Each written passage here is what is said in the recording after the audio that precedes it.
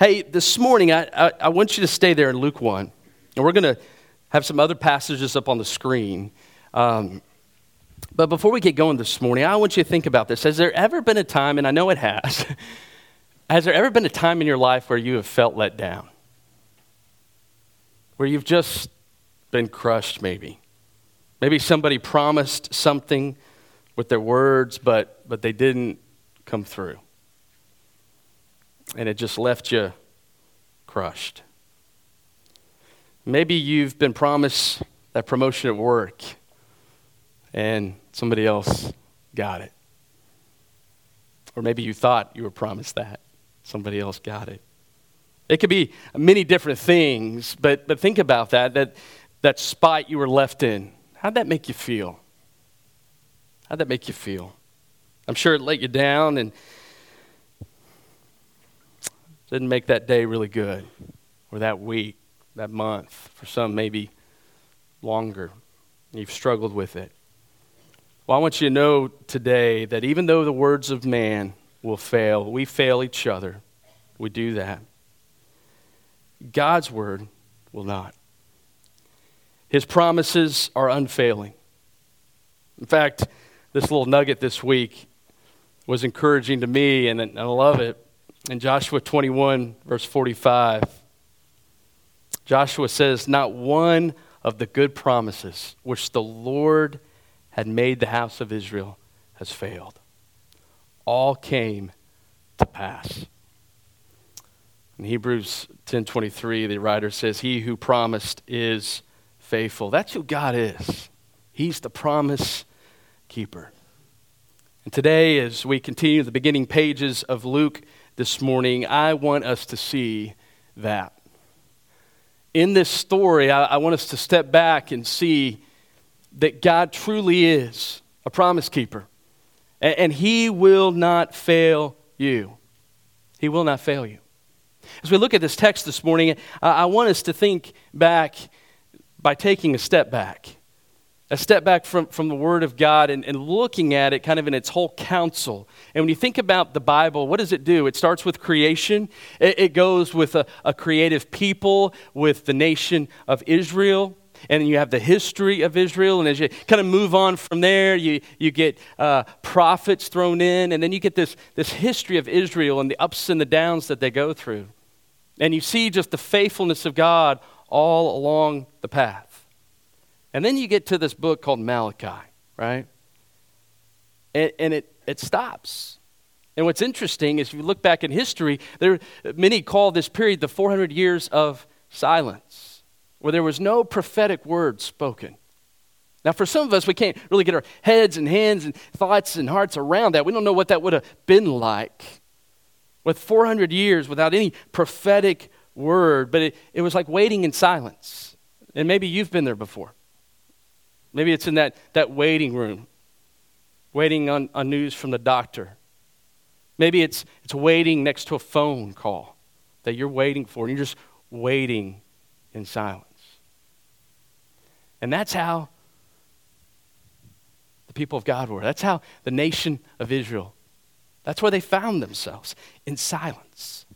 But what's so neat and amazing and cool about this morning is that we read this text, the silence is broken. That's what this text is. The silence is broken.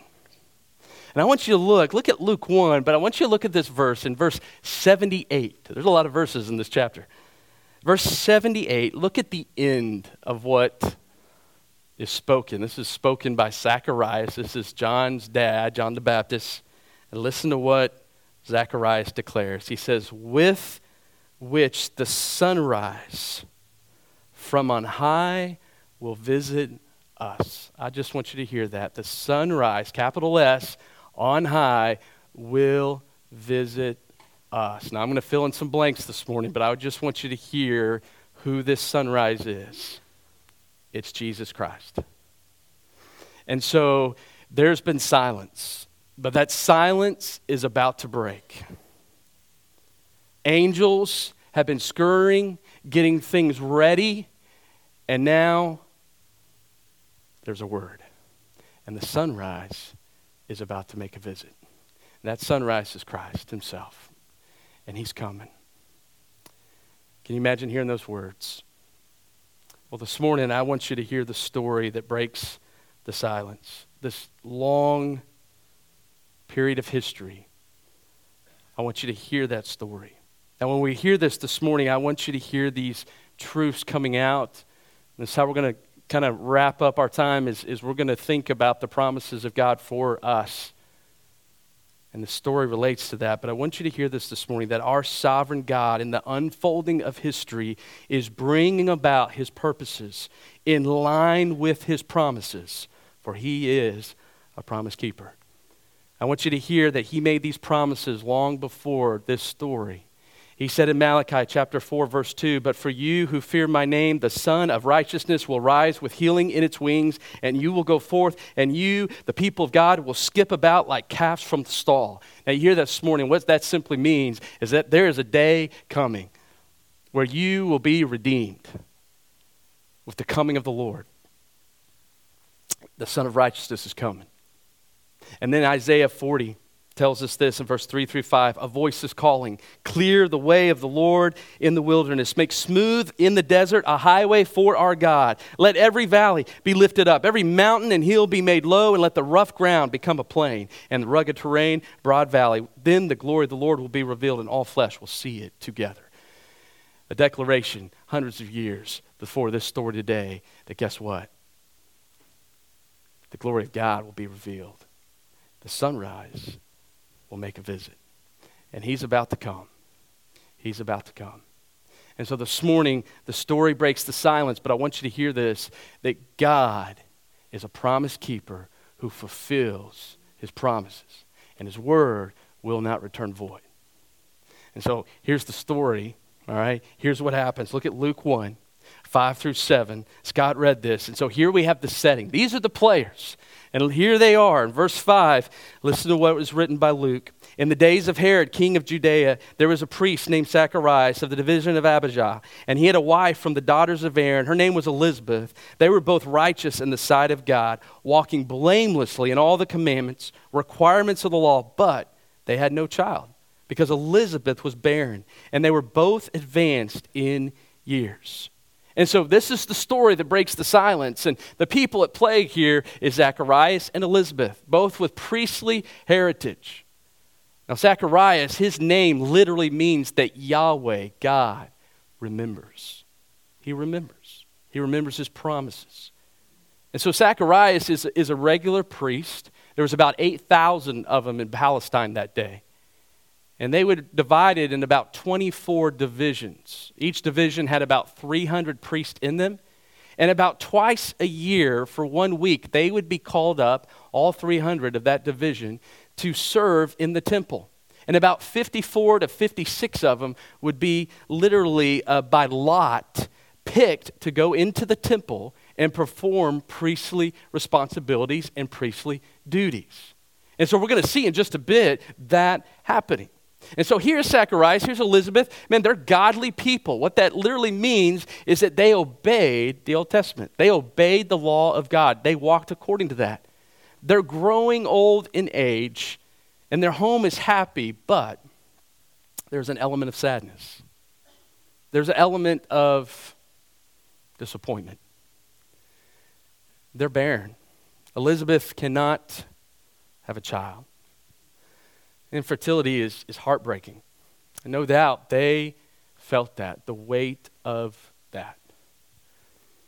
And so in the midst of this, though, God's going to meet them right where their pain is at.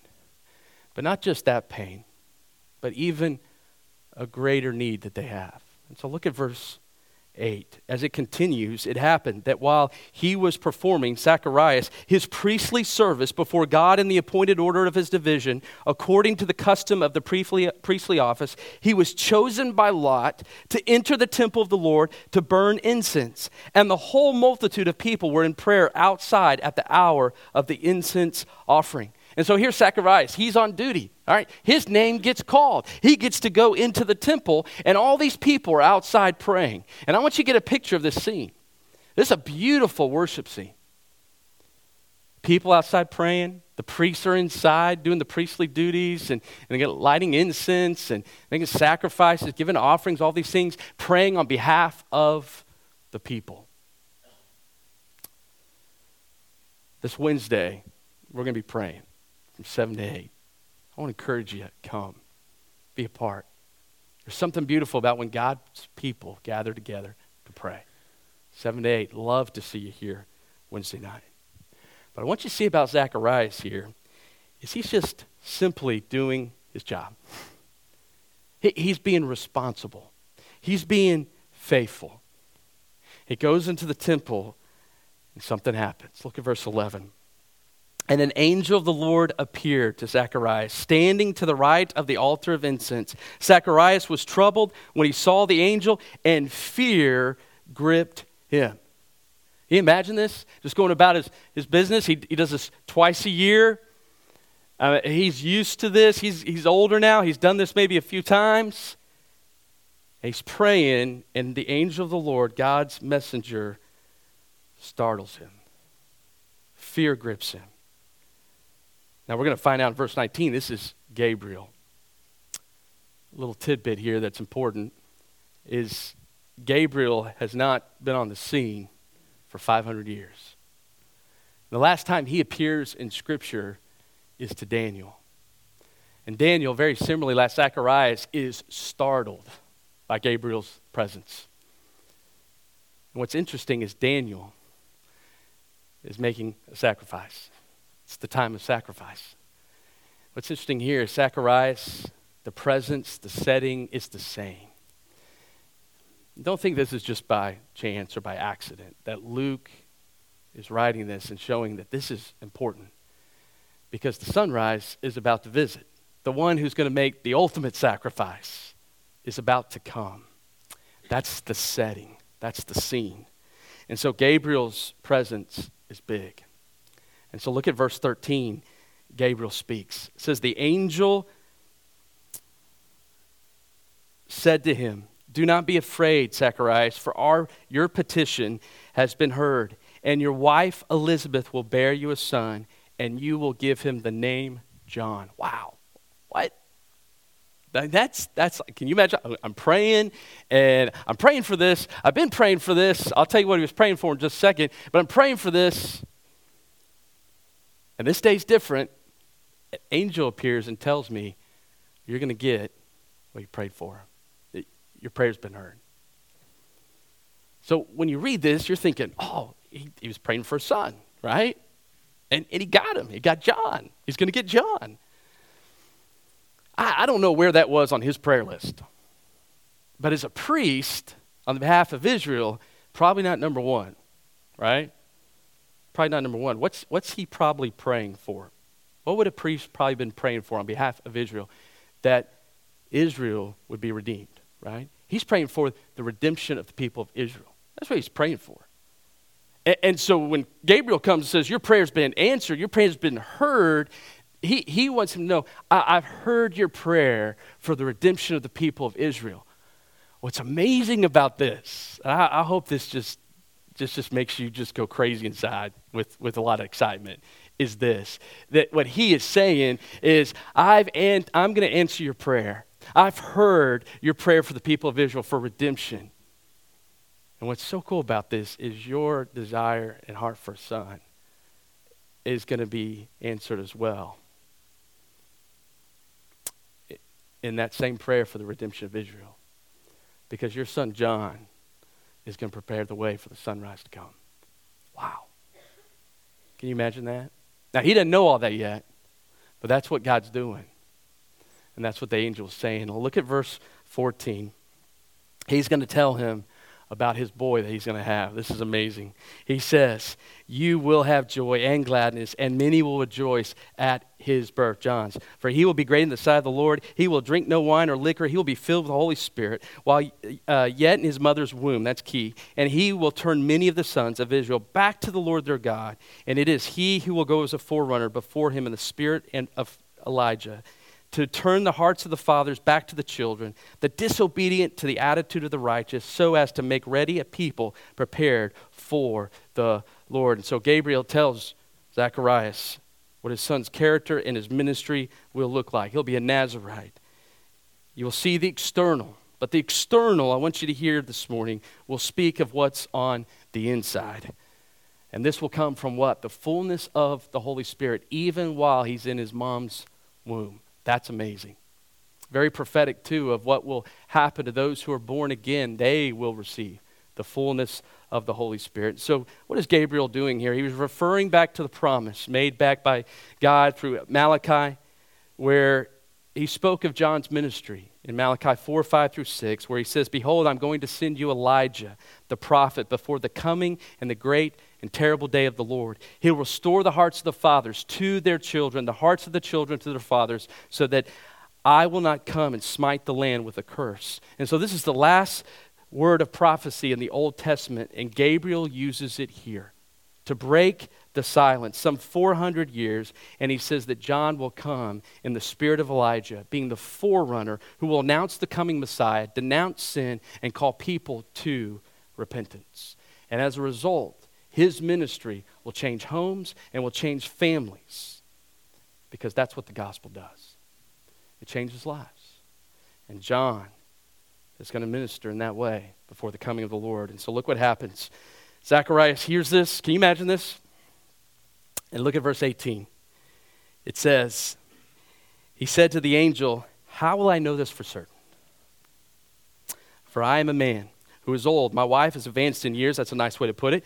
In verse 19, the angel answered and said to him, "I'm Gabriel, who stands in the presence of God. I've been sent to speak to you and to bring you this good news. And behold," the angel says, "you shall be silent and unable to speak until the day when these things take place, because you did not believe my words, which will be fulfilled in their proper time." So what do we find out here?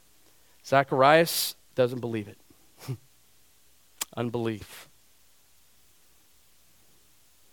And then this is when Gabriel says, "Hey, this is who I am. And I'm in the presence of God, and I'm sent by God to bring you this good news." That word, that phrase there, good news, is the word gospel, which you'll hear used throughout the New Testament. And he's got good news, not just for Zacharias, but for a people. Zacharias, for 9 months, is going to bear the consequence of his unbelief. He's not going to be able to speak or say anything. And so this gets kind of fun. Look at verse 21. The people were waiting for Zacharias and were wondering at his delay in the temple. But when he came out, he was unable to speak to them. They realized that he had seen a vision in the temple. He kept making signs to them and remained mute. And when the days of his priestly service were ended, he went back home. And I love this. He finished his service, and then he went home. But before that, we got to address this. He comes out a little crazy, right? Can you imagine this? I mean, we were talking about this at the 9 a.m., and 9 a.m. suggested, that would be really cool. That happened to you, Jerry. This is what they said. You could be the mute pastor. And you come up waving your arms and do things like this and do like this and do like this and do like this. And someone goes, "Oh, you just said Jesus, and Jesus rose again. He went to heaven. He came back again." I was like, yeah. I was like, that's pretty short and pretty quick. We could do preaching charades, all right? And here's what that would do. You could go into your life groups, all right, and you could discuss, well, what do you think the pastor was saying today when he did this and did that and did that? That would make it lots of fun. And then we could come back next week and we could share about, hey, did you mean this or did you mean that? And then I'd have to return like this or like this. And okay, so it'd be a lot of fun. Well, he comes out and he does that, and he's like that for 9 months. I'm sure Elizabeth enjoyed that immensely. Immensely. What a story. Well, guess what? He goes home. Elizabeth conceives. And then if we really ramp it up, the end of chapter 1, they give birth to a son. His name is John.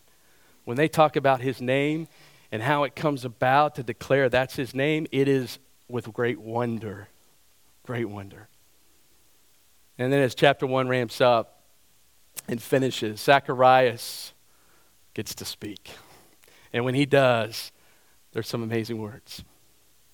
Words of great prophecy, believing, yes,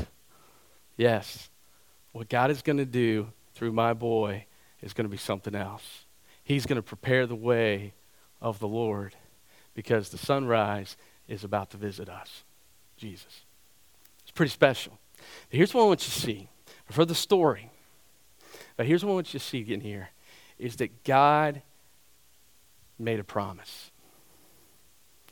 And he did not fail. He was faithful. He was faithful. What does this mean for you and I? Well, I want you to hear this morning, it means a lot. I want you to hear that he is a promise keeper. His promises carry us. They give us hope. They're fuel for our hope. I want you to hear that history isn't just going around and round and around and around, and at some point you get off and that's just it. But I want you to hear that it's going somewhere. There's a destination. The destination is, in this text, the sunrise is coming. Yeah, our redemption's coming. But guys, there is a destination. Christ is going to return. He's going to come back one day. He's got a plan. He's got a plan for his people. He's got a plan for his people. They involve new heavens and new earth. That's our destiny. Now, there's a lot of history to be written in between. There's a lot of promises to be fulfilled before then. But I want you to hear this morning as we close. I just want you to sit back, just think for a little bit, or maybe listen for a little bit to some promises. There's a promise that God gave in Genesis, a great promise to Abraham. But what's amazing about this promise is this promise is for you and I this morning. And what's neat about this promise is what God promises here will impact every single one in here. Impact everyone on this planet. I want you to hear in Genesis 15:6 that God tells Abraham that he is going to be a blessing. That he is going to be a blessing to the nations. But what did that mean? So I'll read to you. Here's listen to the words of Paul. Galatians chapter 3. Listen to what Paul says, verse 6 through 9.